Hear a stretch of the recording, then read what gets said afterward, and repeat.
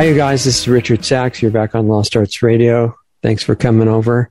And we've got an old friend of ours who's come back for our show for something that you'll enjoy, I'm sure, is Gareth Icke from the UK. And he's got a new show that we want to talk about called Right Now and a bunch of other things. There's some stuff going on in the world that you might have known that's kind of important at the moment. And Gareth, I'm really glad you're here. I've got an idea where we could start. So thanks for coming over. No, thanks for having me.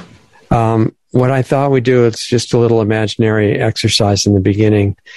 Imagine that you were here just briefly from some other place, other realm, other planet, other dimension, where things are kind of normal, and you're visiting here, and you're taking on this form as a costume, and you're getting to talk to the other inhabitants here who don't know they're from where you're from, and they're walking around in costumes too, thinking that's who they are and busy fighting. You can only stay for a little while. What would you tell them for maximum benefit? I actually feel like that probably is exactly what's happening anyway. Yeah, it's not really make-believe. I'm just making believe it's make-believe. Yeah, that's a very good question. What would I say to them? You don't know how long you've got, but you're on the air for the world now. To try and remember, I suppose. I wouldn't know what kind of form that would take, but to try and remember exactly what you are as opposed to what you believe you are at the moment. That we chose to be here for this point in time, to make a difference, to do something good. And that actually when all the days feel negative, which they do at times, certainly at the moment, that to remember that you chose this and this was something that you felt you needed to do and you felt you could do, you felt that you could achieve and you could make a difference. Yeah. 'Cause I find that sort of mindset sort of gets me through days where I'm not feeling particularly great, to be honest, is that actually this was a decision that I made to do this, and I wouldn't have made a decision to come here if I believed that we were going to lose, because I hate losing. I know. And I might have done it on the show before, so forgive me if I have, but I kind of put things into a football analogy quite a lot, and I think if you could get one game for England playing football and you could choose everything that happened in that game, every parameter, everything, every single thing, you wouldn't choose an 8-1 win against Trinidad and Tobago. You would choose Germany, World Cup final, 2-0 down. You come back to 2-2, they score a late goal, you equalise, it goes to extra time. All this crazy stuff that you think, why don't you just win 5-0? It's got to be easier. But we create that because it takes us on a journey that we need to evolve. And I believe that's what we're doing right now. So there's a lot that you learn during a game like that, right? Yeah, exactly. And actually, I know like people might think that sort of football or soccer is kind of silly, but actually, I remember having this conversation with my dad a few times. Football is very much like life. Like life plays out like a game of football in terms of highs and lows, and some things are not fair. Sometimes you get a penalty given against you where you didn't even touch the guy, he dived. Where's the justice? Right. It's very much like that, but you have to get on and pick yourself up and pull your socks up and get on with it. And sometimes in life you'll get a penalty when you didn't deserve it. And that's just kind of how life is. It plays out like a roller coaster, like a game of football. Exactly. So you mentioned in the beginning that you would use the time to do something good. What's good? Something to that's bigger than yourself, to help others that are not in a position to do that. And that doesn't necessarily mean like chucking some money to a guy on the street, but to kind of take whatever skills you have, because I believe that we all have different skills. We all have things that we're great at and things that we're pretty dreadful at, and kind of work as almost one unit to better everyone's lives. Which I don't think is that kind of difficult a concept, really. I don't think it would be that difficult to do that. I know the governments around the world don't like that when you have communities that do that. There's a few in England at the moment that do that, where they look after each other. So there's no money changes hands or anything like that. But they you might have a plumber in the village, and then you might have a masseuse in the village, and there's a guy that grows veg, and there's and everyone just does their bit and they kind of work to better each other. I think that would be a better world, for sure. So there's a lot of misunderstandings in this place you're visiting right now. And one of them is that some of these people playing these characters, forgetting the actor, thinking that they're the character. And they think, oh, the way to get ahead is to put other people down and get beyond them and climb on them, and some of the ones at the top have a different misunderstanding that it's actually empowering to hurt people. And they sincerely think that. Everybody's trying to feel better. They just got confused and they're trying to do it that way. They're what's called bad guys. I think it's easier to do it that way, isn't it? It's probably easier and quicker to drag someone down to your level than it is to try and raise yourself to theirs. Yeah. So if they were listening to you and you wanted to explain to them why that might be a mistake, what do you think you would say? Well, I'm a strong believer in karma. For a start, I believe that everything happens for a reason, good and bad, and that actually, your actions have consequences, even if they're not necessarily immediate. But also on the other side of that, like I've, over the years of playing football and touring in bands and doing stuff like that, I've met quite a lot of successful people, what you would perceive to be successful, very wealthy, big house, lots of cars. Right. And I've never met a happy one ever in my life. I've never met one that's happy. Isn't that interesting? Because that's what they think is going to be like. That's the ultimate happiness. Yeah. More success than everybody else.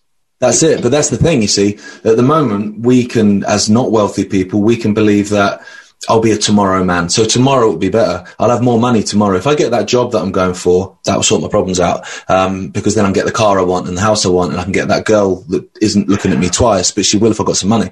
Yeah, and then what happens? So at the moment, we can have that. Not that I imagine other women, but I'm married, but you can have that imagination. And so that kind of somewhere over the rainbow thing gives you hope. And it kind of, whereas if you've got all that and you're still not happy, where do you go from there? Yeah, a lot of them after that point do suicide as the next option. But you do get a lot of that. Yeah, but like I say, I mean, there'll be obviously exceptions to that. There's probably lots of wealthy people out there that are living the life of Riley, but in my experience, they tend to be pretty miserable people, really. Yeah, so they can change, right? Even at that point. Absolutely. Try something different. Yeah, absolutely. Climb a mountain. Swim a lake. Right. And you mentioned something interesting about karma, which is cause and effect on this place. It seems to control everything. The time factor. Because people say, well, there's people getting away with all kinds of stuff. And that's not actually true. But to see that it's not true, you need that understanding of the time factor. Yeah. And I think also it's having the understanding that because something bad happens to you doesn't mean necessarily that something bad has happened to you. For instance, probably one of the best things that ever happened in my life was I broke my tib and fib to the point where my leg was basically flapping around in the wind and playing football. And so my football career was over. I couldn't play anymore and all that sort of stuff. And went through all the emotions of woe is me, through all the others, which was, anger, because the guy did it on purpose. He went through me. So it's like, right, when I get my legs back, I'm going to go for him, all that sort of nonsense. And then you have this kind of depressed side where it was like, this is my fault. This is a karmic thing because I'm a bad person. So that's what happened to me. And then at the end of it, I came with actually like, bad things happen sometimes. That's fine. I'm a decent human being. I'm trying my best and I'm going to go onwards and upwards from here. Right. And my life has been so much better since then. And it's, my dad always says the best thing that ever happened was broke your leg. It's like, yeah, but yeah. And so at the time I thought, what a horrendous thing to happen. Whereas I look back now, I mean, that was 10 years ago this week, I think. Yeah. Wow, February. Wow. I look back at that now and I think that was amazing. That was amazing because it triggered everything that went on from there. My wife, 2 children, leaving the Isle of Wight where I was living, going nowhere, to be coming up to Derbyshire, new friendship groups, new opportunities. Then it all came from some scallywag 2-footing me because I just scored a goal and he didn't like it. And he didn't even realize he was helping you, probably. No, not at all. He probably thought he'd really shown me. And I guess he did, in a way, actually. So is anything happening with music in your sphere of existence right now?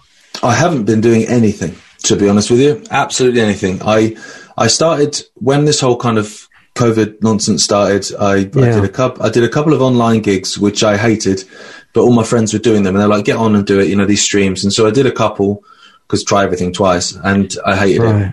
It didn't work for me. Not being able to see. What was it that you tried?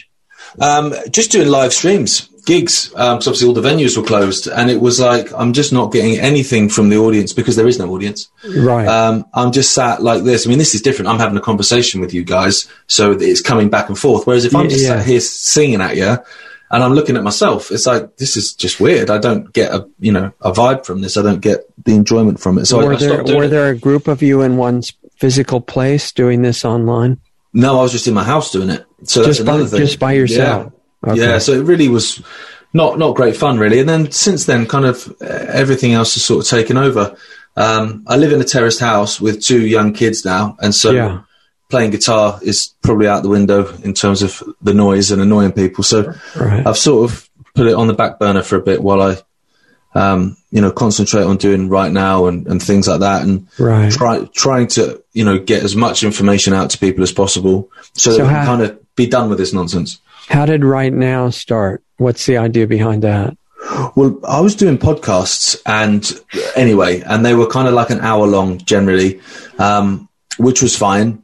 But people don't necessarily have an hour to sit and listen to an entire subject. And the mainstream media were doing their snippets. They were getting to the talking nonsense most of the time. Yeah. But, little 10-minute interviews, if that, covering a range of subjects, keeping people engaged and interested so that they can then maybe go away and, investigate certain subjects more if there's of interest to them. But we just basically looked at it and just thought, the mainstream media have this wonderful looking studio generally, the sound, the quality, everything's fantastic, and then the alternative is in a position where they're making Zoom calls basically, and it's like, even though with Right Now a lot of the interviews are video calls because they're with people all over the world, it's like, how can we polish this? How can we just make it more palatable really to people, that they'll take you seriously almost, because all of a sudden it's not, where'd you watch that? YouTube? Yeah, all right.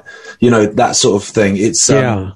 It's more kind of trying to not compete with them, because I can't be doing with them, but to at least take you to the same standard of production as them, in the hope that would attract bigger guests, that it would make people at least sort of sit down and take you seriously.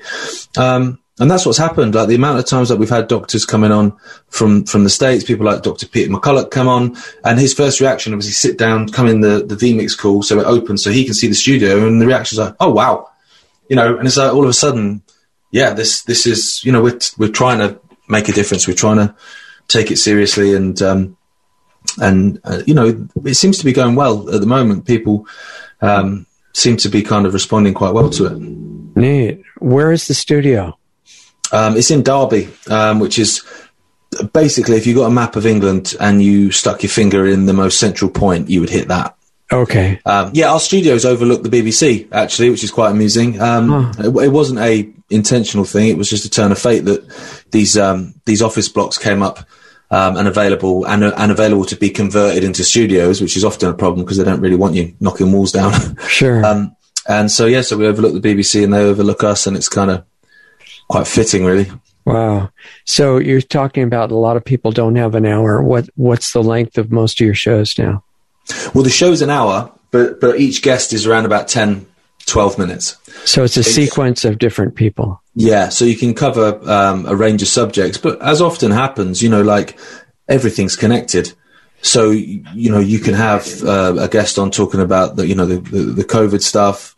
You can have someone on talking about the climate change situation, and you've got someone else talking about the war, Russia and Ukraine or whatever. But actually, the three of them are all kind of combined in the same way. So the show kind of flows a bit, and a lot of what we've been trying to do is talk to people that the mainstream won't touch. So here I don't know if it's the same in America, but here in the UK, they will have some people on the mainstream if they're anti-lockdown. And maybe anti-jab mandates. They won't have any anti-vaxxers, but they'll have some anti-jab mandate people on there. Okay. but they'll only have famous people that are maybe famous for being a TV presenter or a footballer or something like that, and get them to comment. They will very rarely get a scientist or a doctor, because they'll be taken seriously. And also they absolutely won't touch people that have, say, had a vaccine injury or have a vaccine injury child. You know, the mainstream won't touch them. And so they're the kind of people that we get on, because it's like, if you're going to have informed consent, then you need to know what can happen. And if you choose then to go and do it, then at least you're aware.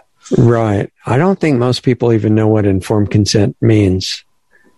No, I don't either. I think it's become almost like, you know, a sort of nasty term now. That's the essence of health freedom, really.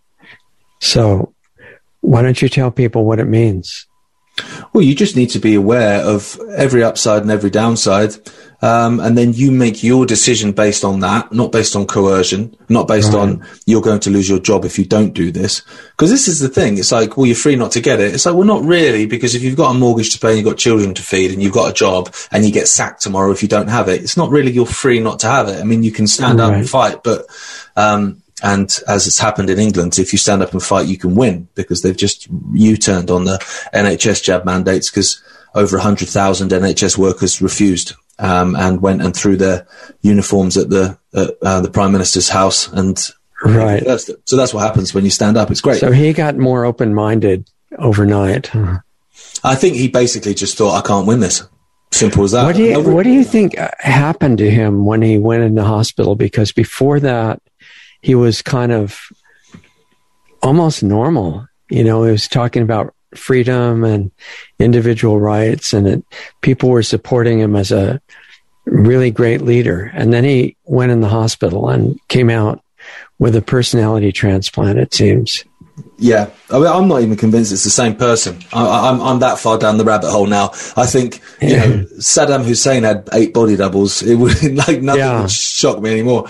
But I think, you know, there's also a part of it where you've got. Were you ever into Bill Hicks, the comedian? Because there's a Bill Hicks sketch where he's saying basically it doesn't matter what you say on the campaign trail if you want to be a president. As soon as you get in office, you will sit down and they will sit you in a dark room with all these great industrialists and whatever, and they will show you a film, of the Kennedy assassination from a different angle, just to let you know what happens if you step out of line. This would be really too bad if anything like that ever happened to you, right? Yeah, exactly. And so, you know, he went into hospital, and I don't know, maybe someone had a word in his shell. Because you're right, he came out a different guy. You're right.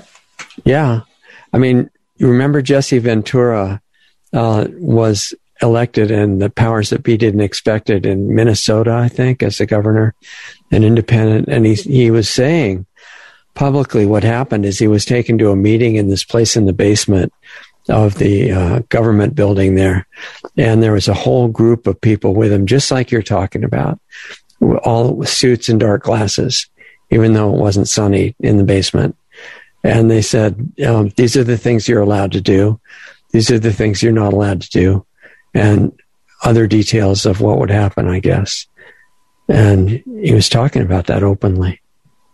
Yeah, people think, you know, people sat down watching TV at home think that this kind of stuff is too fantastic, that it sounds like something from a movie script. But this stuff goes on, you know, absolutely it does. So that could have happened to Johnson. He's a very strange character. But I think with the mandates, they basically didn't have the public opinion. They didn't have the support for it. And so they wanted to lock down over Christmas. They wanted to lock down over New Year. Yeah. And so they realized that actually the public here, I mean, I've never been so proud to be English, to be honest, because when I look around the world, how much people are just bowing down to this, and the English said no chance. I mean, the Welsh have bowed down, the Scots have bowed down. They all have. It's only the English really.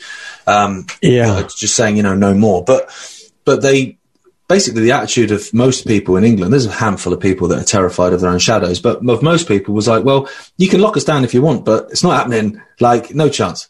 And so what was happening is the government were then doing so much polling. It was insane. You couldn't move for all the polls that were in the media and that were all over social media. The government was just polling and polling and polling, trying to find out public opinion, like, can we get away with this? And they realized they couldn't, so they didn't lock down. And so everyone had a great Christmas and a great New Year. And because obviously, as far as they're concerned, if they tell us to lock down and we don't, we just refuse. They've got nowhere to go from there. It's over. The dynamic is shifted, and that would look bad. Yeah. And so then if they go, oh, no, don't worry about it. We'll let you have it. And it's almost like, well, did you let us have it? Or were we going to have it anyway? But at least by saying they're letting us have it, they kind of, they've still got that sort of perceived element of power. Right. Which they certainly wouldn't have had if they'd have tried to lock people down, because no one was. So you were saying they were trying to get away with it. And what it brings up that I think is hard for people to grasp, who are these people that they would even want to do that to everybody? I mean, there seems to be a goal from the beginning to absolutely destroy economies the world over. Yeah, coordinated. Yeah, absolutely. I mean, country after country, everyone responded the same way. Pretty much. A couple of exceptions, maybe Sweden. But yeah, they said everyone else. There are some African leaders that said, "Wait a minute.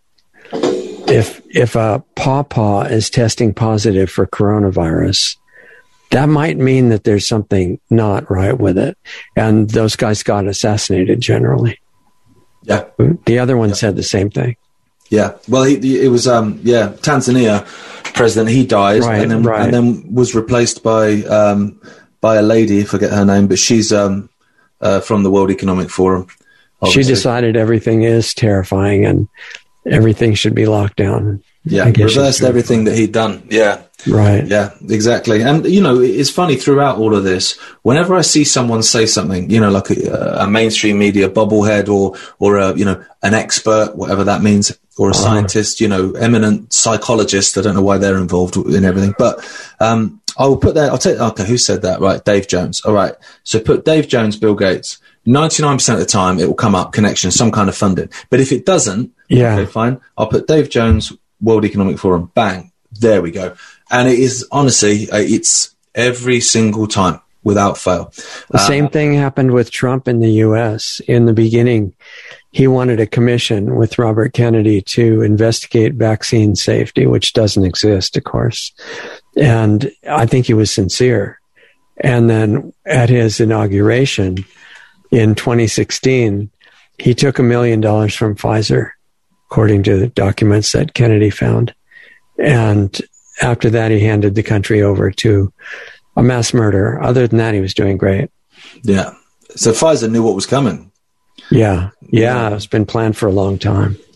Absolutely. I mean, I saw some people were kind of trying to work out how long it would take to produce the number of vials that have apparently been dished out all over the world. And it's insane. It's insane. That's a big project.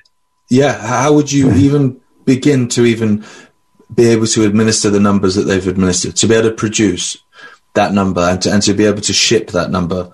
No chance. Unless it's just sat there. A lot of pre-planning and coordination, long before it actually started. Oh, yeah. So since you're talking about rabbit holes, after looking at this for a long time, who do you think these people are, and what do you think they're after? I think they're after everything, if I'm honest, the complete control and destruction of humanity as we know it. Starting with, the kind of on the sort of surface level. So your social credit system, your mandatory vaccinations with goodness knows what kind of nonsense in it, and a completely obedient society, with a much smaller population, which is what a lot of this culling is about, I think. But then beyond that, you're then going into the whole AI, spectrum, the fact that, Elon Musk, who's supposed to be good cop in all of this, is smashing up, thousands of satellites to beam down Wi-Fi, 5G onto. That doesn't sound like a very good cop. It doesn't, does it? It doesn't sound like a great cop. And so I just think, absolute ultimate control of the population is the goal. And to kind of just strip people's humanity away, which I've sadly witnessed a bit over the last 2 years. People have been doing things like, I saw a video yesterday of a lady who tried to take her 3-year-old and 1-year-old to hospital because they'd had an accident. 3-year-old they thought she'd broken her arm, and the 1-year-old had damaged her back. So they turned up at the hospital in Australia, and they had to fill in this thing on the iPad in the emergency room. And they asked the mother, was she vaccinated? She said no. And they said, why? Have you got a valid reason? She was like, no, it's just choice. And then the security guard comes over and says, you have to leave.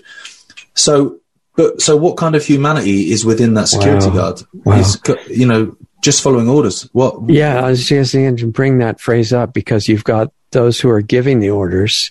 Actually, you've got levels and levels and levels, and all the levels are following somebody's orders right up to the top, which I think, we can compete for rabbit hole experience, but I think at the top it's not human, and which you would probably agree with. And it seems to me that what they're after, it's obviously step by step because they have the technology to kill everybody right overnight if they wanted to. And they're not doing that, but it's moving in that direction. And it looks to me, I think it's a ceremonial sacrifice that is intended to eliminate the entire biosphere, including the perpetrators. I think it's a suicide mission because what they're doing is clearly not leaving the environment intact for a remnant. They're wiping it out, including the species of animals and bacteria, and destroying the gene pool with a GMO everything. And I don't think they plan to stay here. I think at the top, they plan to get the reward somewhere else, and which is, maybe merging with some kind of dark power that they're serving. And below that, they don't know that that's the goal. And they think they're going to be left as the remnant to get the world as their playground. But I don't think it's correct. But everybody, all the way up to the top humans, is following orders. So it's like this huge sequence of orders coming down. I don't know. Does that sound believable? Yeah, no, it does. Yeah. But also I would, suggest that if you are talking about something that is a non-human force, then, changing the way that the world is in terms of an ecosystem might be for their own benefit. Well, if they were physical, I think that's true. I'm just seeing it as in a completely different dimension that doesn't plan to come here. But I don't know. I mean, we're going to find out.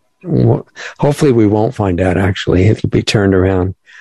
But I sincerely believe it will be. Yeah. I sincerely believe it will be. Because like you say, if they could just do it tomorrow if they wanted to. Yeah. It feels very much like they need the consent. They need people to agree to it.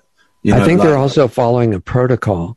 Because if it is a sacrifice in a religious sense, you have to do everything exactly right, or your God that you're serving is not pleased. And that takes time and notices and consent, like you said, and all that, which they're doing. And then the humans that are actually walking around in these costumes that have much more power than the darkness, the whole game is to try to keep us unconscious of that until they're done. Yeah. It's a Bug's Life or Ants, those films where, it's kind of like that. If they ever realize how much they outnumber us, there goes our way of life. And it's true, definitely. And I think that there is a shift in consciousness now. And what the whole kind of, for all the negative with all the kind of COVID era has done is it's opened a lot of people up more to the idea that something else is possible. And I think that's huge. Like I remember seeing a meme quite near the beginning of this where it's just someone driving. So it's someone's view out the front of the car and there's just a cow flying. And it says, I was going to wonder what was happening, but it's 2020. So it's just normal. Like people are just kind of accepting a little bit. And right. That actually maybe the world isn't exactly how they think it is. And actually maybe there is more to know. And so then people will then be, I believe, open to more stuff that 2 years ago they'd have just laughed at you. What's the difference between somebody following orders without even thinking about it, without questioning it, and somebody who says, no, I can't do that. That would be against, everything that matters. I mean, what's the difference? Because you brought up Australia, where these people weren't allowed into the hospital, right? There's so many police following orders to beat those people up. And what's the psychology of that? Well, there you go. A mass psychosis. I mean, at the end of this, I mean, you would, the amount of money you could get from being a psychiatrist, because the amount of people that are going to be shot away. I feel like people are under some kind of, almost like a mental illness, like a spell. I think so. Put on people, and I see how people react. I mean, I think I remember mentioning this to you guys before, but quite early on in this, I was walking out, and so my daughter would have been not even 2 at that point. Mm-hmm. So I'm holding her in my arms, walking down the pavement, and a guy, probably about a similar age to me, stepped out into the road while holding his kid, similar age, rather than me walk past him. And I just remember stopping and just looking at him like, you've stepped out into traffic, and it's a busy road.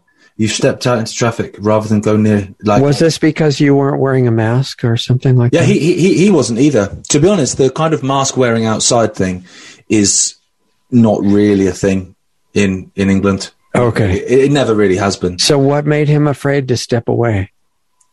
Well, exactly. What's he frightened of? Is he frightened of, I think he's more frightened of me breathing on him than he is a, I don't know, Ford Escort. Right.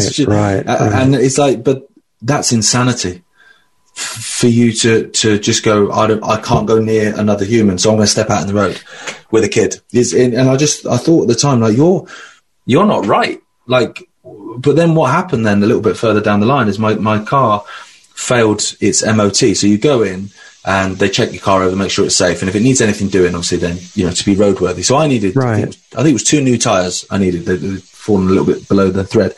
So I was like, okay, yeah, fine. So I'm sat there in the waiting room. There's no one else around. And they've got BBC News 24 on. And after about 10 minutes, because I don't watch it, I don't have a TV license, don't have any of that nonsense. I kind of sat there and I watched it for about 10 minutes. And I was like, do you know what? No wonder everyone's crazy. Because it's just churning it out. Just fear, death, new cases, variants, Right, It's like you would think that you were in the Blitz, and then you look out and no, it's totally normal. It's almost like it feels like a War of the Worlds. Where it's on the radio and everyone starts believing it's real. Think of piles of bodies outside the window and everything. Yeah, but that's that's the impression that they give you. Hospitals are overrun. Oh my goodness me! There's bodies in the corridors, and it's like they said that in the U.S. too in the beginning. They said, and they showed the hospitals were just overflowing and lines of people who couldn't get in, and all. Then somebody went with a cell phone camera and started talking to the people in the lines, and they were all acting. They were employees that were asked to come out and make believe they were patients. Yeah. And the people inside those hospitals at that time were dancing. I mean, not patient. They didn't have patients, but they had doctors and nurses, and they were figuring out these new kinds of dances that took a lot of work to put together because they had so much time on their hands. It was insane. I remember like when they were being shared all over social media, and people were going, hang on a minute, like these hospitals are supposed to be overrun to the point where we've got to stay in our houses. Not that I ever did, but we've got to stay in our houses. People are losing their livelihoods. People aren't seeing their relatives. People aren't being able to go and see their relatives on their deathbeds. They're not getting to say goodbye because the hospitals are overrun. But these nurses are doing these, like you say, these TikTok videos, these dance routines. Like, hang on. And some people were replying saying, but they're so overrun, they need to be allowed to unwind and chill out. And it's like, oh my goodness me. Like, that you're under a spell. They can't imagine that there's this much coordinated deception going on. They can't. But also, what I learned was happening was that the NHS was compartmentalized in the sense that because I've got friends that are nurses, and I kept seeing on social media lines like, we've been lucky at our place. Yeah, we've been lucky at our place. And then other people go, no, we've been lucky at our place as well. So their perception is, even though they're in an empty hospital, that actually everyone else is full, but we've been lucky where we are. And some of them were major cities, major hospitals. And so I'm thinking, so that's what they're being told. That's what the nurses are being told. Right. And so something went around social media quite early on in England, and it was that ambulances were going out early on when the lockdown first happened in March 2020. They were going around with the sirens on, no one in them. They were going around with the sirens on to create a fear so people would stay inside. So it would feel like, oh my God, this is the third ambulance. There wasn't even time to pick up all the dead people and all that. Yeah, exactly. So I kind of found that one a little bit hard to believe in a sense, because I was just thinking, would they really do that though? Because, you'd have to be up. Would they really do that? And then a friend of mine's a fireman, and he was he's a chippy as well. So he came and helped us out with refurbishing the kitchen and stuff. Yeah. And so I said to him, we were chatting, and I said, oh, do you remember early doors in this when there was all that chat going around, about going out and putting signs on? He's like, oh yeah, they were doing that. And I was like, why? And the fact was, they were saying to the paramedics, we're lucky here. So what we need to keep everyone indoors. And if they don't think there's a threat, then they won't stay indoors. They'll come out and think everything's fine. So we need you to go out to make them. So actually these paramedics would then go, I'm actually doing people a favor. I'm actually saving lives by doing it. So actually it's a con, but they're made to believe that they're actually doing it for, for good intentions. Actually, Wow. And you're like, man, what a scam this whole thing is. Incredible. And it's been built up for a long time. You mentioned some of the doctors coming on your show on right now. Some of those really great doctors who are brave enough to talk against the scam. Still, there are parts of it they can't grasp. A lot of those doctors think vaccines are wonderful, but this one is really questionable. This one, there was a mistake and it went bad. But all the others are really good. And many of those top level good doctors think that. They can't I don't know if you've run into that. Yeah, no, absolutely. Yeah. Right.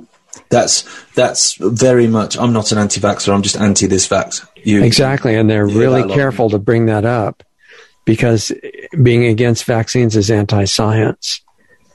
Yeah. It's the thing you can't touch. There's a few things you can't touch in terms of debate and questioning, and that's absolutely one of them. You will be shot down in seconds. Yeah, I don't think they're ready psychologically to imagine that could be the case. They're busy and they haven't taken the time to really investigate this injecting people with things on the pretense that it prevents disease. When I looked into that, took it back to Jenner, and in the UK, actually, in about 1796, which is where it started. And I couldn't find evidence of any prevention of disease. It changed the form sometimes, but a lot of diseases, the body trying to detox itself, throw off garbage, and then they use drugs to stop it, which makes them sicker. So sometimes the form changed with the body getting upset with the poison that was coming in through the needle. But really preventing disease, I couldn't find it. And I think most of the doctors still, you have to respect the education they've gone through. It's like cult programming. And the fact that any have gotten through it, PhDs and doctors both, with common sense and coherent thought, that takes a really strong person. Yeah, absolutely. I think it's with the COVID jabs, it's life experience that they will have witnessed what's happened, as a result, in terms of their hospitals and stuff. Because you have conversations, like I have conversations all the time with people. I tend to have a conversation, like I will not necessarily orchestrate conversations, but if people talk to me just in a changing room at a swimming pool or whatever, I kind of find myself just putting a few points out there and then just sort of saying, it's weird, isn't it? It's weird, isn't it? And then I'll let them kind of then, oh yeah, that is quite weird, actually, and then go away and think about it rather than preaching. But I was talking to this older fella, and he was nice. He was commenting on my daughter. He was like, oh my God, like my kids are like 30 and 39 now, but I remember these days, fighting to get clothes on your daughter when she's at the swimming pool. And then another friend of his came along and was like, oh man, how you feeling? He's like, yeah, a little bit. And I was thinking they're going to say, I've had the Rona or whatever, and all that sort of nonsense. And he was like, I had AstraZeneca. It done me for a month. I couldn't leave the house, couldn't do this, couldn't do that, absolute mess. And the guy was like, yeah, that did me as well. But luckily, the boosters are Pfizer, so it's different. And the guy was like, well, you say that. I had my booster last week and I've got to go in for an ECG, tomorrow, because of like heart Wow. And I'm just stood there in the change room like, but this is a normal conversation now. And people are like, yeah, it's bad, isn't it? And then like the next day I take my daughter to kiddie gym, took a gymnastics class. And there was a couple of mothers there masked up, and they were having this conversation about which one did you have, which one I had this one, like it's like the latest pair of Air Jordans. And then there was like, how did you feel? I was like, I was all right, to be fair.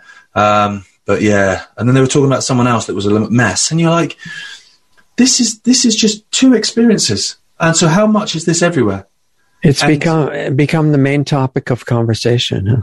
Yeah. And it was a conspiracy theory 6 months ago, 10 months ago, when people were going, do you know what? I don't think this is a good idea. Get him off social media. He's dangerous. And, I said this the other day, this whole Joe Rogan thing, like, certain countries like Denmark and Sweden, the UK, they're U-turning because they've got new information apparently. And it's like, but the new information was misinformation a year ago, because what they're saying was stuff that people like us were saying a year ago, 2 years ago. And we're getting banned and shadow banned and kicked off social media for saying, and now it's like, it's new information. It's not. It's always been there. You just can't hide it anymore. Wasn't Joe Rogan in trouble for saying that ivermectin was actually a good thing to use? Yeah, he apparently took that, and you can't say that. But his two interviews, the one with Peter McCulloch and the one with Robert Malone, are what they've got an issue with. So you've got an eminent cardiologist who I think is the most published cardiologist, peer-reviewed cardiologist in the world, I think. Peter McCulloch. And so qualified. He's not a dustbin man. He's pretty qualified. And then Robert Malone, who's obviously owns a bunch of the patents on mRNA technology. So again, this guy invented it. It was part, at least, of his invention. And they're both saying the same thing. So what I found frustrating was then Rogan backed down a bit and came out and said, I need to try and be more balanced. It's like, but Joe, you are the balance by having them on. Yeah. That's the point. Like, because the whole mainstream media, they won't touch these people. So we've got one narrative. So if you're going to be balanced, then what? But you are. Do you know what I mean? You're creating what was he doing to try to be balanced? Well, exactly. What do you do then? You've got a cardiologist on there who says this is what's happening, and you have the inventor of the technology saying this is what I think the technology can cause. And those are both guys that are examples of what we're saying, that they can't grasp that all the vaccines were a fraud from the beginning. No, they can't. They can't grasp that. No. But what I found out recently in terms of certainly tech censorship is they have a flat blanket ban. And all it is if you do something or say something that could cause vaccine hesitancy. That's it. It doesn't matter what you do. So then you think, well, so if I go on there, say I take the jab, imagine that I have it, and I get myocarditis, heart inflammation, my skin sores, all these kind of things that you see. I have a stroke, and I'm there and I'm videoing myself like I am an absolute mess, like I've lost everything. They'll delete that and ban me. And you're like, for what? Because it's not misinformation, because look at me. It's happening. It's real. Yeah. But because it will cause vaccine hesitancy, obviously, because I would look at someone in that position and go, well, no thanks. There's a psychology in that's really interesting. It's like, it's what they used to get Reagan in the U.S. to give the vaccine companies liability protection for if they injure or kill your family, they're not responsible. And what they apparently told Congress in the 80s is, we all know that vaccines saved the world many times. I mean, that because there was a movie called Outbreak when Dustin Hoffman saved the world with a vaccine. And, nobody questions that. And so we have to protect vaccination no matter what. And we have this problem. They're talking to Congress. And the problem is people are dying from our vaccines and we're getting sued, which is really stressful. And we can't make money. And if we can't make money, we can't protect the world and save it with vaccines. So we need to be protected against any lawsuits for the people that we kill. And Congress said, that sounds exactly normal and reasonable. And they gave them the liability protection that's making it possible for what they're doing now. So you wonder, why would Congress do something so totally ridiculous? Is it because they were that dumb, or because of the blackmail and bribes? And I don't know. Well, a bit of both, probably. Also, you know, what interests do these people have? You know, I see a lot at the moment in terms of fact checking. It's almost always Reuters fact checking stuff. And it's like, when it comes to vaccine, you've got, you know, Reuters and Pfizer, you know, having the same people sat on the boards of both. Yeah. And that's, in a sane world, that's ridiculous. That's a conflict of interest that you know, otherwise we'd all be our own critics. You know, right now it's brilliant. Do you know what I mean? Right. You'd be your own critic, but the reason you can't be is because you have a vested interest in people not finding out. See, this is something I say to people. I will, because I don't tend to, like I say, bring stuff up to people and kind of be one of those preachers, because I find it irritating and when people do it to me, and I find that it turns people off a bit. All right, oh yeah, come on, Icke's off on one again. But I will make a point to people. So you say, like, you look at Pfizer, for instance, which is now overwhelmingly the main producer and distributor of vaccines. Yeah. All the boosters in the UK are all Pfizer. So you go, okay, so this company is the most sued company in history. It's paid out more damages than any other company in the history of business ever. Right. So, okay, there's number one. It's not a great start. Right. And among the lawsuits were bribing doctors, were falsifying safety data.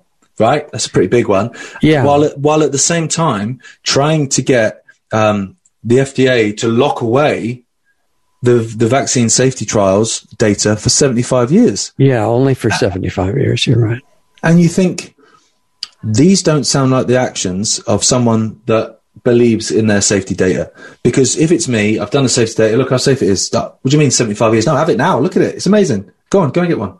Well, they processed it almost overnight to give approval anyway. So you know it doesn't take very long to go through it. No. And I think that's what a lot of the you know, certainly in the UK, the coronavirus legislation, the emergency legislation, that just keeps getting renewed, even though there's no, I mean, in my opinion, there was never a state of emergency, but there's certainly not one now. Like, you know, all the rules are lifted. Everyone's just going back to work. No one has to wear a mask anywhere. There's no vaccine passports anymore in the UK. They've all been scrapped, the whole lot. The mandates for NHS staff are all gone. Just everyone's back to normal. Fill your boots, mate. So there's no state of emergency. But because the coronavirus emergency legislation is still within time, it's still, then they can still use these so-called vaccines because they've only got emergency approval. So you take away the coronavirus emergency legislation, you can't put another jab in another arm because it's only got emergency approval and there is no state of emergency anymore.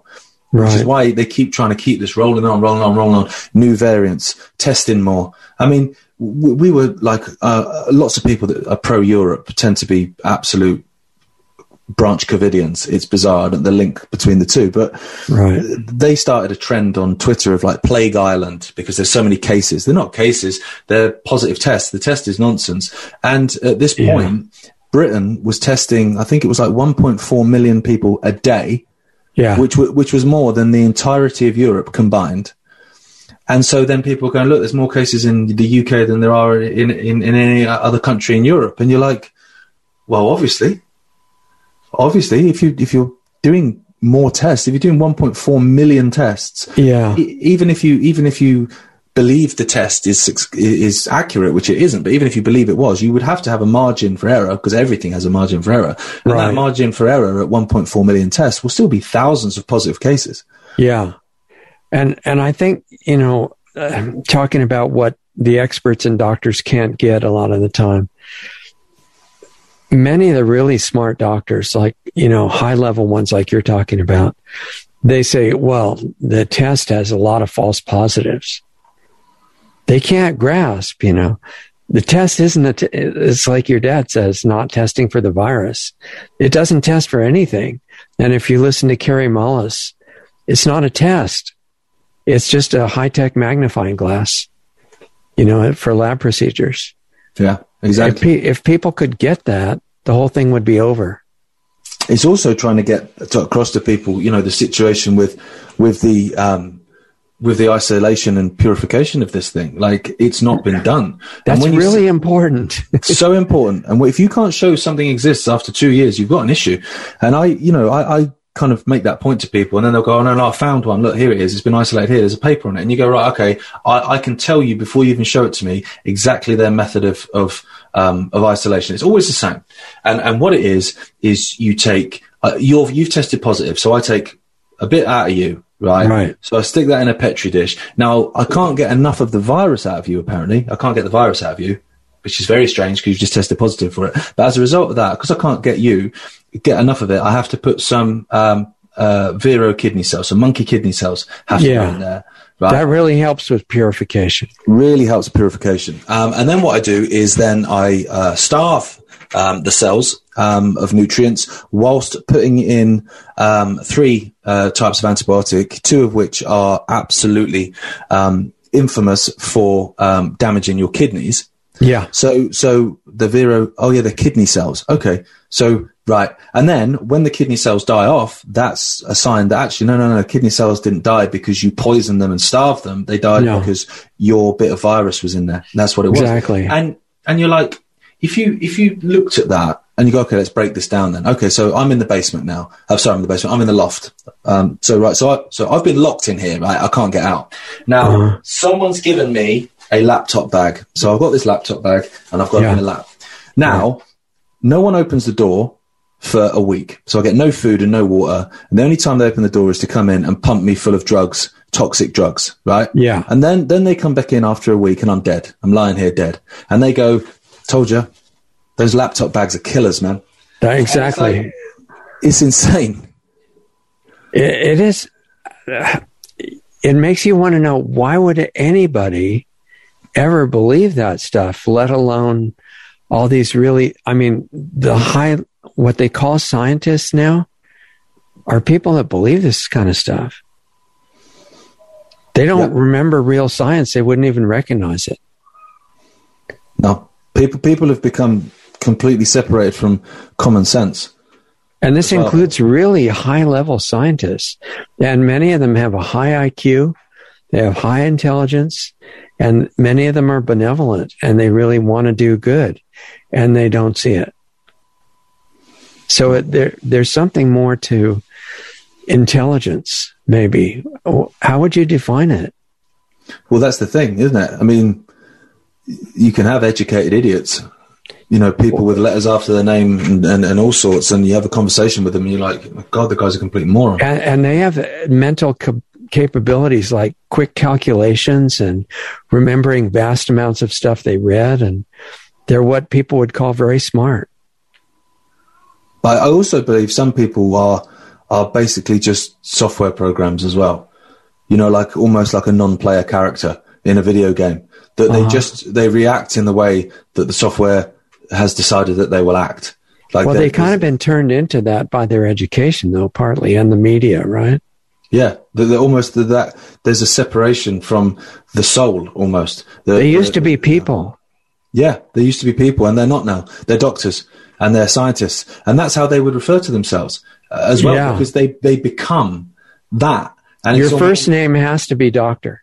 Yeah, exactly. And I find that as well in terms of, you find that sometimes with race and sexuality and gender and all this kind of stuff where people are something first as opposed to themselves. Some kind of label.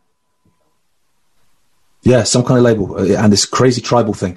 And so I think that's a lot of where the mess has come from, is the tribal stuff.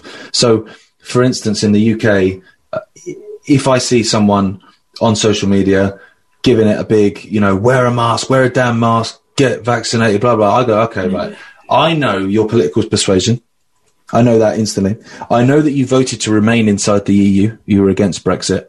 I know that you will be pro social justice, climate change, BLM, all the kind of things that are massively hijacked and fronts for the establishment.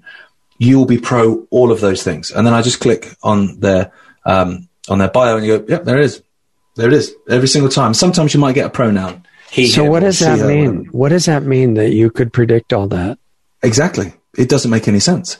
And so if you're anti all the, obviously, there's always exceptions, but if you're anti-mandates, you're anti-mask mandates, you're anti-lockdown, 9 times out of 10, you are the opposite to all of those things. So you probably would have voted for Brexit. You probably would have voted for Trump. You will be, you know, kind of a little bit more, I'm not sure about climate change, a little bit more kind of, you know, willing to ask questions about that sort of stuff. And that seems extraordinary to me, because here in the UK, at least, they've compared it to the Blitz. This is the biggest thing that we've had to fight against since the Second World War. This is a catastrophe. And it's almost like, could you imagine people in the East End of London in 1941, 42 stand there going, I don't believe in bombs. You just wouldn't happen. The houses are collapsed all around you. What do you mean you don't believe in bombs? Get in the air shower. That wouldn't happen. Yet that is happening now. It's tribal. It's political. It's a virus that only seems to attack people that believe in it. Right. And it only attacks people within 6 feet of each other also, in 3 directions. Oh, yeah. And you can't catch it if you eat a Scotch egg, apparently. Right. Exactly. It's very strange. So we got people walking around in a trance. And as you said, if the significance of what you were explaining about isolating the virus, if that hasn't been, it's mind-boggling. If that hasn't been done, as far as we know, it doesn't exist. So, I mean, we have to assume it doesn't exist right now because it hasn't been proved to exist. So in the very beginning, when people in certain localities were falling over and actually some were in the hospital unable to breathe and their lungs were working fine, but they couldn't get oxygen. What do you think was going on? I think lots and lots of different things were going on. You hear that a lot, you know, well, what are people dying of? It's like people are dying of lots of things. Right. A hell of a lot of things.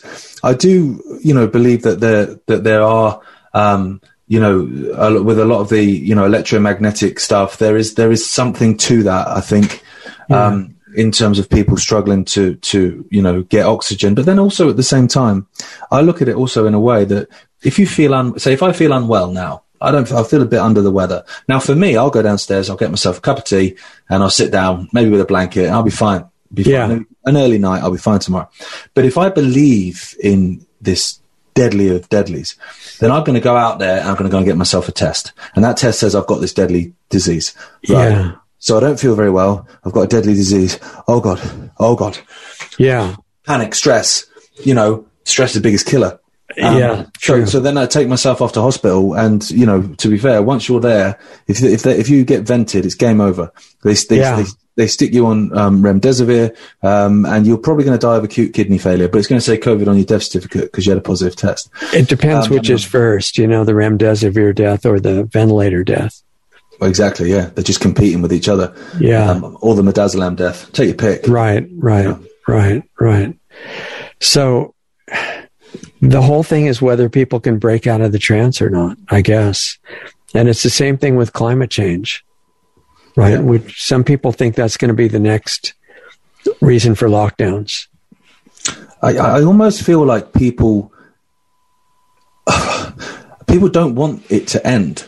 They kind of, they like a bit of chaos. They like a crisis. It's almost like, you know, like I lived through the Second World War, you know, oh man, wow, that must have been crazy. Yeah, rationing, bombs dropping, it was amazing. Oh my God, like to survive that. And then it's almost like, you know, I lived through COVID. It's like, yeah, so did most people. But it feels like people almost need a crisis because it gives them identity. It gives them to fear is an addictive drug, isn't it? You know, people become addicted to stress and to fear and to. I guess it's a negative form of giving meaning to your existence, right? Exactly. And also, I find it kind of takes away any need for kind of, I don't know, taking responsibility for yourself. You know, right. It's everything else. It's everything else that's the problem. We need to sort out climate change. That's that, you know, COVID is causing this, you know, and so no one wants to take responsibility and go, well, actually, why is your life the way that it is? Why don't you go and grab the world with both hands and do something with your life? You know, oh no, I can't, you know, 'cause pandemic. Like you kind of, you feel that a lot. And especially also with the vaccine, you know, I always think like, if I say, do you know what, I don't want it, I'm not having it, And so then, 6 months down the line, I come down with COVID. It's real. I've made a big mistake. I'm lying there in hospital bed. The vax would have saved me. I was wrong. It's on me. It's my fault. I took responsibility for myself. I got it wrong. And here I am, tell everyone I love them. But that's on me, and I've got to take that responsibility. And that's hard. That's hard to take, I caused this to myself. Geez. Whereas on the other hand, if I go, do you know what? I will get it. And then I do get the jab and it kills me, or it makes me ill. I'm lying there in a hospital bed. That's Fauci's fault. That's Biden's fault. That's Matt Hancock's fault. That's Boris Johnson's fault. That's Pfizer's fault. It's not mine. It's not my fault. Right. The fact that I didn't do any research or have any critical thought, all of a sudden it's not my fault anymore. I can blame everyone else. Yeah, I think that's part of it. I do think that's part of it. And I saw something that was very interesting, actually. It was a conversation on Twitter, and most conversations on Twitter aren't interesting at all. But someone asked the question to a psychologist, who obviously as a psychologist was seeing through kind of what SAGE were doing and what these other psychologist groups from all over other governments were doing in terms of, manipulating their population and making their population fearful. Right. Obviously, he could see through the tactics because it's what he does for a living.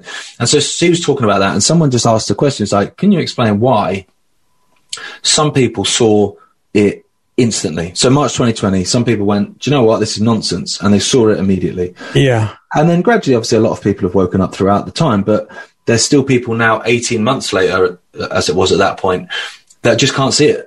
Like, how have you seen it instantly? 18 months can't still see it. It still can't see it. It doesn't make any sense. And this guy was saying that from what him and some colleagues had looked at, that it wasn't definitive and all this sort of, we need more, studies and whatever, but they actually felt that there was a link between trauma. So whether it be an injury, like a physical trauma, abuse, losing a loved one or losing a wife, a child, whatever, like a something bad. Yeah. There's a link between that and the people that saw it for what it was instantly. I mean, any time in your life, in your background, that primed you for noticing what was going on? Loads of them.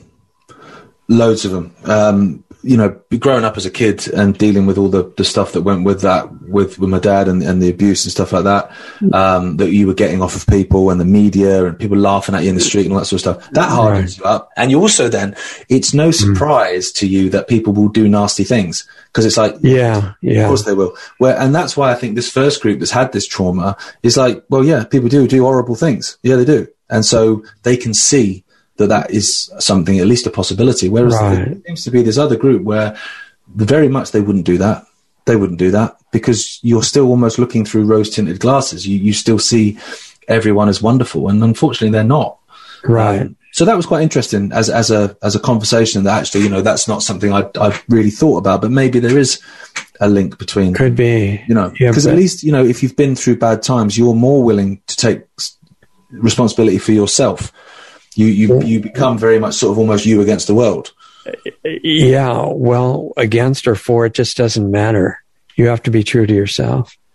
Yeah, exactly. And at this point, the people in positions of power in the government and big corporations and organizations, the UN and WHO and things like that, they're almost all of this really evil mentality.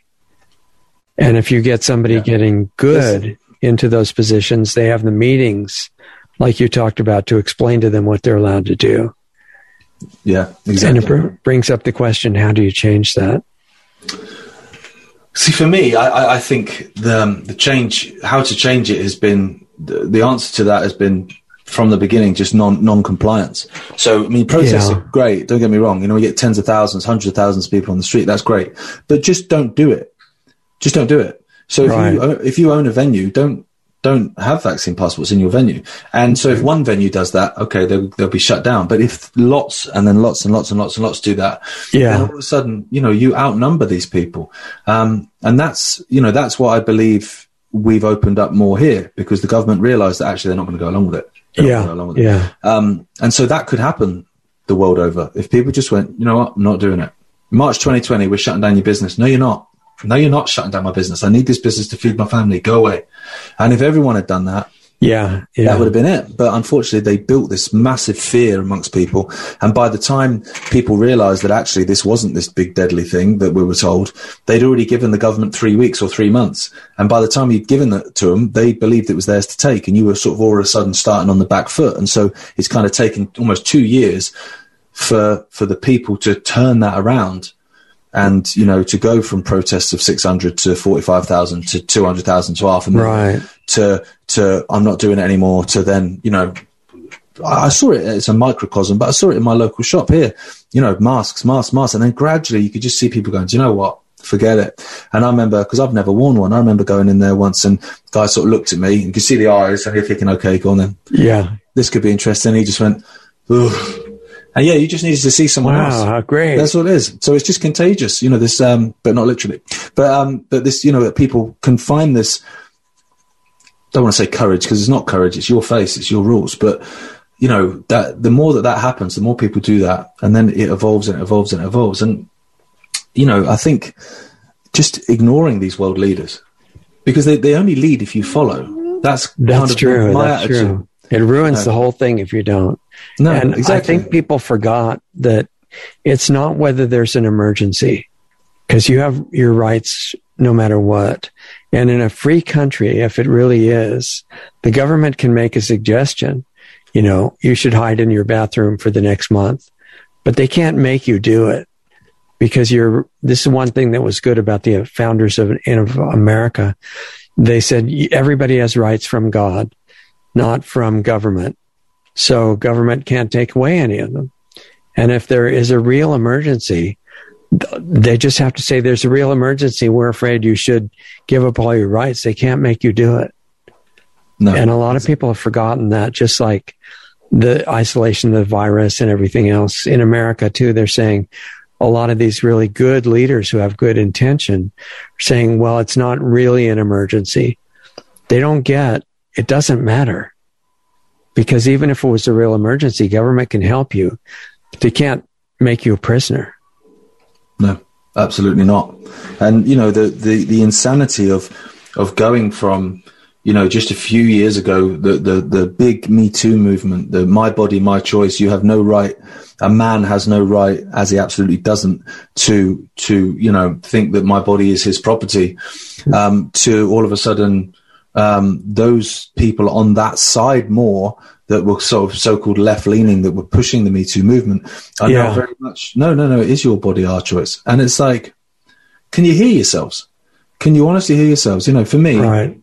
Very simple. Even if this thing existed, you go, does the vaccine work? Does your vaccine work? And if the answer is no, why do I need it? And if the answer is yes, your vaccine does work, why do I need it? It doesn't matter, because you've got it.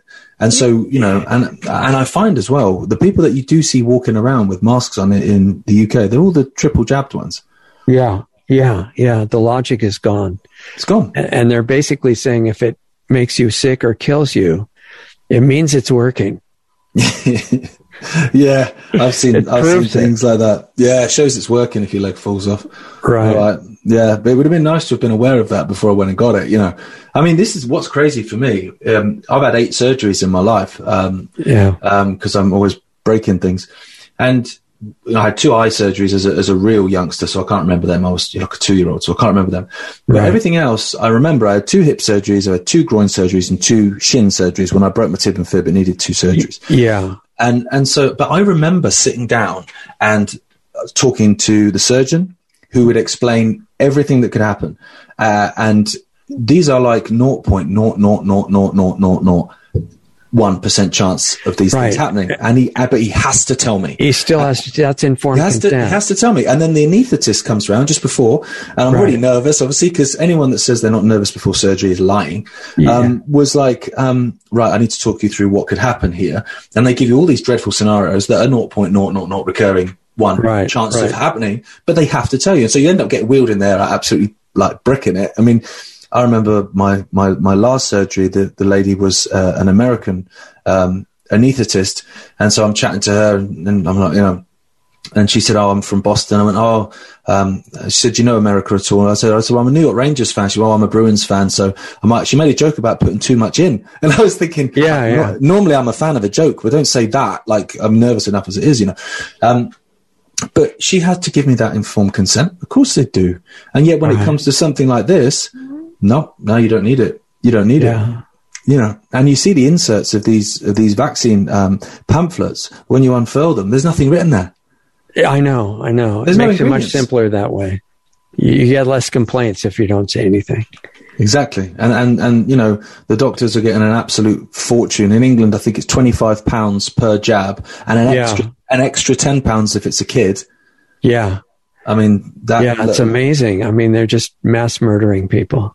Yeah. And like you say, it was interesting you said about sacrifice earlier, because there was one day, probably about 3 or 4 months ago, where it was all I was seeing was like these footballers were dropping like flies all over the world. People were dying. I was seeing so much stuff in my feed of stuff. And I was just like, I can't get beyond now the idea that this is a ritual sacrifice. I honestly can't get beyond that now, because I can't see how it's anything but that. Because if this was a pack of biscuits, if you released a pack of biscuits on the shelves and it killed 5 people, those biscuits would be taken off of every shelf of every store in the entire planet. Of course. But this has killed, nearly 2,000 that they're reporting. 2,000 in England alone. And you're like, could you imagine a pack of biscuits killing 2,000 people in one country and still being for sale, but not only being for sale, but you being told you're going to need to eat that pack of biscuits to keep your job? In the U.S., they report about 1% of the deaths and injuries to this VAERS database. And even if it was 100%, I don't know, it's near 20,000 killed at this point, I think. And, they say that with the 9/11 inside job fake attacks, that killed at 3,000 and something. And they use that as a justification to, go to war against all these countries in the Middle East. But this one's killed. If it is 1%, there's like close to 2 million deaths at this point, just in the U.S., more in Europe and the UK. Yeah. And they're saying that's not a problem because it's totally safe and effective. Exactly. They just repeat the line: safe and effective, safe and effective, safe and effective. It's medical school. They learn that. Yeah. It's a cult. It is a cult. You sleep deprive the people, overload them with information, subject them to peer pressure in medical school, and keep it going for years. And say, if you give the right answers on a test, you pass. It's not whether you believe it, it's memorizing what's right. Real science is gone. And you've got the general population thinking, well, a doctor said this, it must be true. Yeah, I've had very little faith in that for a long time. And I remember going into a doctor's surgery about 10 years ago, and I used to suffer occasionally with corneal ulcers, which, if left unchecked, they can be pretty brutal. So I went in and I was like, all right, I've got a flare up. I need, I think it was Maxidex or Maxitrol, like these eye drops, because you basically can't see it. You're in agony. And I don't like taking medication, and I generally don't. If I've got a headache, I don't take a painkiller. I drink a glass of water. But I was like, kind of, And this doctor was like GP, so nice big wage. Was like, right, what do you need? And so he started looking in a book, and then he got up his thing, and I saw Google. I was like, you're having a laugh. You're having a laugh. Oh yeah, Maxitrex. And then wrote me a prescription. It's like, which one of us is the doctor? Like, you've literally Googled that. Yeah, the computer tells you what to prescribe, and it gives you a categorization of what the illness is. No, the people just follow orders. Yeah, give me, 80 grand a year, £80,000 a year. I'll just sit there and Google what your symptoms are. And exactly. Write your prescription. It's an easy gig, isn't it? It is. So we have a lot more to talk about, but I'm watching the time, and I don't want to take too much of yours, and I know you've got things to do. So to wrap it up for the moment, about right now, how do people watch it? What's your plan for what's coming up on it? And anything else you'd like to leave people with? So it goes out on a Friday night at 7 p.m. UK on iconic.com. Okay. Which is a subscription-based platform, but there is a 7-day trial running all the time. So you can go in there and spend 7 days watching all the films and documentaries and series that are on there. There's, God, thousands and thousands and thousands of hours worth of material on there. The first 20 minutes we put out on the socials for free every week. And then we put out clips and stuff for free. So we're trying to get as much of Right Now out there as possible. And then what we do with Right Now is we do these short interviews, and then my friend Rich does something called Right Now Deep Dive, where he will take one of those guests and we'll spend an hour and a half talking to them. So we can, really, really expand it. So this week we've actually got Christine Massey, who is a Canadian activist who, she basically started off the freedom of information requests in terms of the isolation. So, and purification of the virus. So she, wrote to, people, healthcare providers, healthcare trusts, governments, public health authorities in about 30 countries, and she got over 200 responses, and every single one of them says no, we don't have any of it. So that's great. Wow. Yeah. So we're talking to her. We've got Aurelian Rowe, who's a podcaster and activist in Romania, who's doing loads of really good stuff there. And he's talking about obviously growing up under the communist regime there, and how basically that is what is happening. He was saying, like, we look at Trudeau and we're like, this is what we had when in the 80s here under a communist regime. The rhetoric is exactly the same. Yeah. He goes into the psychology of that and the wording of what they're doing. And then we've got NHS 100K, who are the 100,000 paramedics, doctors, nurses, healthcare professionals, midwives that all stood up and refused the jab. So we've got a paramedic coming on who's lovely to talk about that and what they've been doing in terms of their activism, and now, because they've reversed the mandate against NHS staff, all the care home staff have already been sacked because that mandate came through before. So they're now fighting to get these people their job back and stuff like that, which is great. Wow. And then our final guest is I'm trying to remember now. Oh yeah. So we've got what's his first name? I'm struggling because it's a Dutch name. It's hard to pronounce. But he's a podcaster who's had everything deleted from Spotify. And so we're talking about that and the fact that Spotify is almost being put up as this bastion of free speech a bit because they've not got rid of Joe Rogan, and it's like, well, hang on, they've been getting rid of people for a long, long time. So we're talking about that. So they're the 4 guests today. We often have 4 or 5 guests. So how do you find enough time to track down that number of guests all the time? That must be a big job. It was tough at first, because at first I was doing it all on my own. And so I was writing all the questions, researching all the guests and sourcing all the guests. And it was a real tough slog, to be fair. But now we've got a producer called Gemma Cooper, who actually was sacked by the BBC. She was the BBC for the best part of 40 years. Best part of 30 years. So she was sacked for being anti-lockdown and coming to protest and stuff like that. So, she's joined us as a producer, and she's great. And so because the show's grown a bit, we now end up having guests come to us, which is amazing. So a lot of the time we still have to go out and try. If I see something, I'm like, my God, this story is amazing. We need to find contact for that person. Right. But often now people will contact us and, I saw Right Now this week, you had so on. I've got a friend who actually blah, blah, blah, blah. Yeah. Get them on. Yeah. And so it kind of creates itself, really. One that I've been trying to get to that I haven't yet, that I'd really like to, I've talked to the people under him, is Ricardo Bossi. Do you know about him? No. He's the leader and probably the founder of a party in Australia called Australia One. Really inspiring guy. He's got a military background, and he's been once or twice on Alex's show. Right. Where also right now is on Band.video too, right? That's the free part. Yeah, the free 20 minutes is. So this week it's Christine Massey. So we'll be talking about that. So isolation.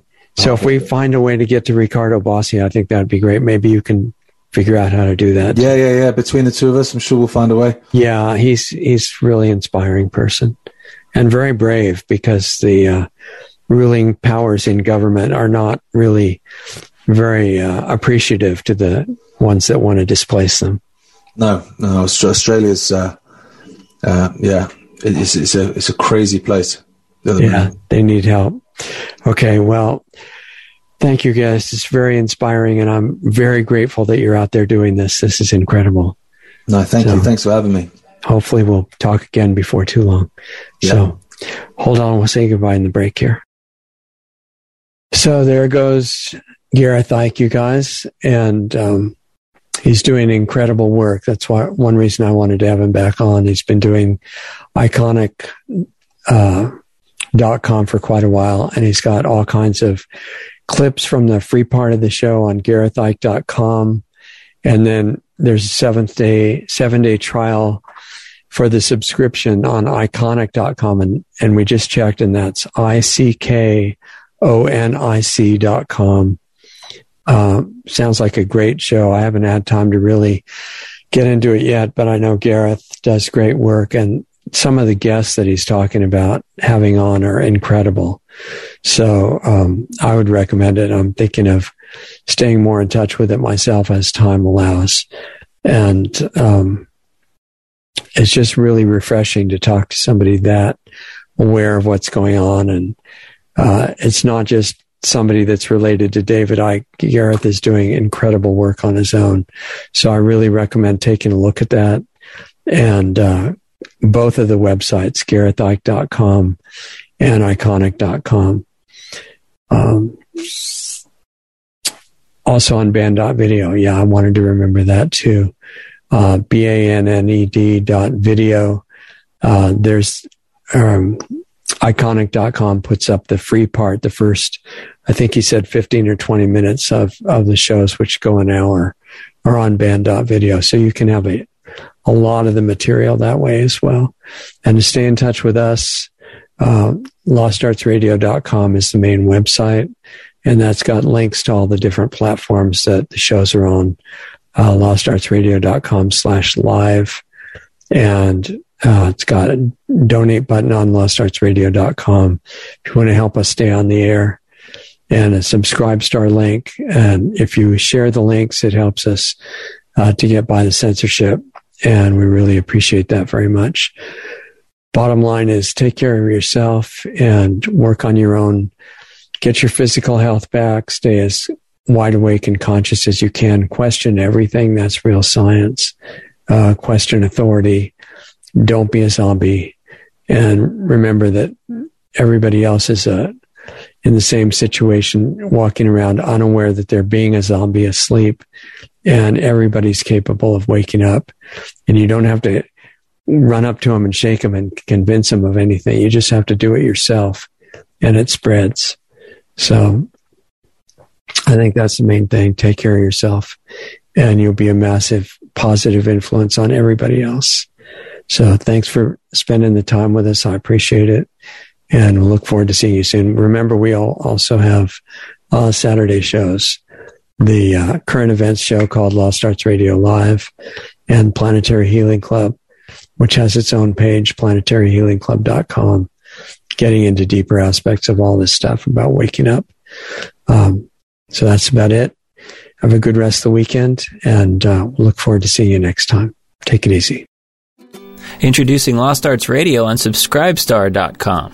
Just go to Subscribestar.com/LostArtsRadio to find our rewards program, offering 10 different giving levels starting at just $5 a month.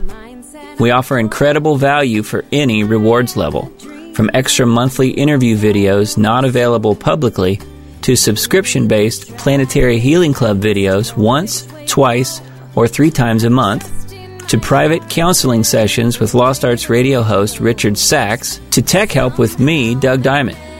We even have one option where you can be the star on Lost Arts Radio as our guest on a specially produced show just for you. We conduct an interview with you and broadcast it to our growing network and listenership. Our Subscribe Star levels are one of a kind and offer great rewards for any budget. Please help support Lost Arts Radio. We can't do it without you. With increasing censorship on many of our channels, we really need your support today to keep doing what we're doing. As Richard says, we're not even at survival level yet. Lost Arts Radio has 3 weekly shows. Lost Arts Radio Live each Saturday night at 7:30 Eastern, 4:30 Pacific, which is a live stream currently on multiple platforms in case we get banned from some of the larger ones. Right now, we're on Facebook Live, Twitch, and DLive. You can access these broadcasts by going to www.lostartsradio.com/live for all the links to those channels. The Planetary Healing Club meets right after Lost Arts Radio Live at 9 p.m. Eastern, 6 p.m. Pacific on Saturday nights. And our Sunday show with guests airs at 9 p.m. Eastern, 6 p.m. Pacific on Sunday nights on our Blog Talk Radio channel, our YouTube channels, Facebook pages, and on Brighteon. Be sure to sign up for our free email list just in case we do get banned on big tech's platforms. It's just a matter of time, really. They don't like the stuff we talk about, and they do not want the truth out there. In fact, they have already attacked us numerous times. Join our free email list so we can let you know where we are and how to access our shows. The sign-up button is right on the top right on most pages of our website. The best starting point for all things Lost Arts Radio is our main site, lostartsradio.com, where you can find the hottest news selection videos that we curate just for you. Those are on the homepage and added to daily, as well as articles and breaking news about information you really need to know. Our show archives, the 10 most recent shows, are right on our homepage, as well as our Blog Talk Radio page at blogtalkradio.com/lostartsradio, or just click the All Things Radio Show tab right on our website. We're in the podcast directory on iTunes, and all of our shows, except the banned ones, are on our YouTube channel at Lost Arts Radio. Our Brighteon page is really taking off, and we often have editors' picks videos right on their homepage. Visit brighteon.com/channel/LostArtsRadio. On our site, you can also access our free listener forum as well as sign up for the Planetary Healing Club, which is just $25 a month, where you get private access to a one-on-one interaction with host Richard Sachs and myself and the other club members who participate live. More info can be found at planetaryhealingclub.com. We're providing solutions in there to make the world a better place. Come join us. Stay tuned, because up next, you'll get to hear a really great song by an independent artist that we're doing our best to support. Go to lostartsradio.com/music for the full list of all the great songs and bands that we spin on our audio-only podcast shows. If you're in a band and want to submit a song for consideration for airplay on Lost Arts Radio, visit my website at diamonddiscaudio.com for more information about the music placement, mastering, and mixing work that I do. Thanks again for listening to and supporting Lost Arts Radio. We love having you as part of our family to learn, experience, and grow with.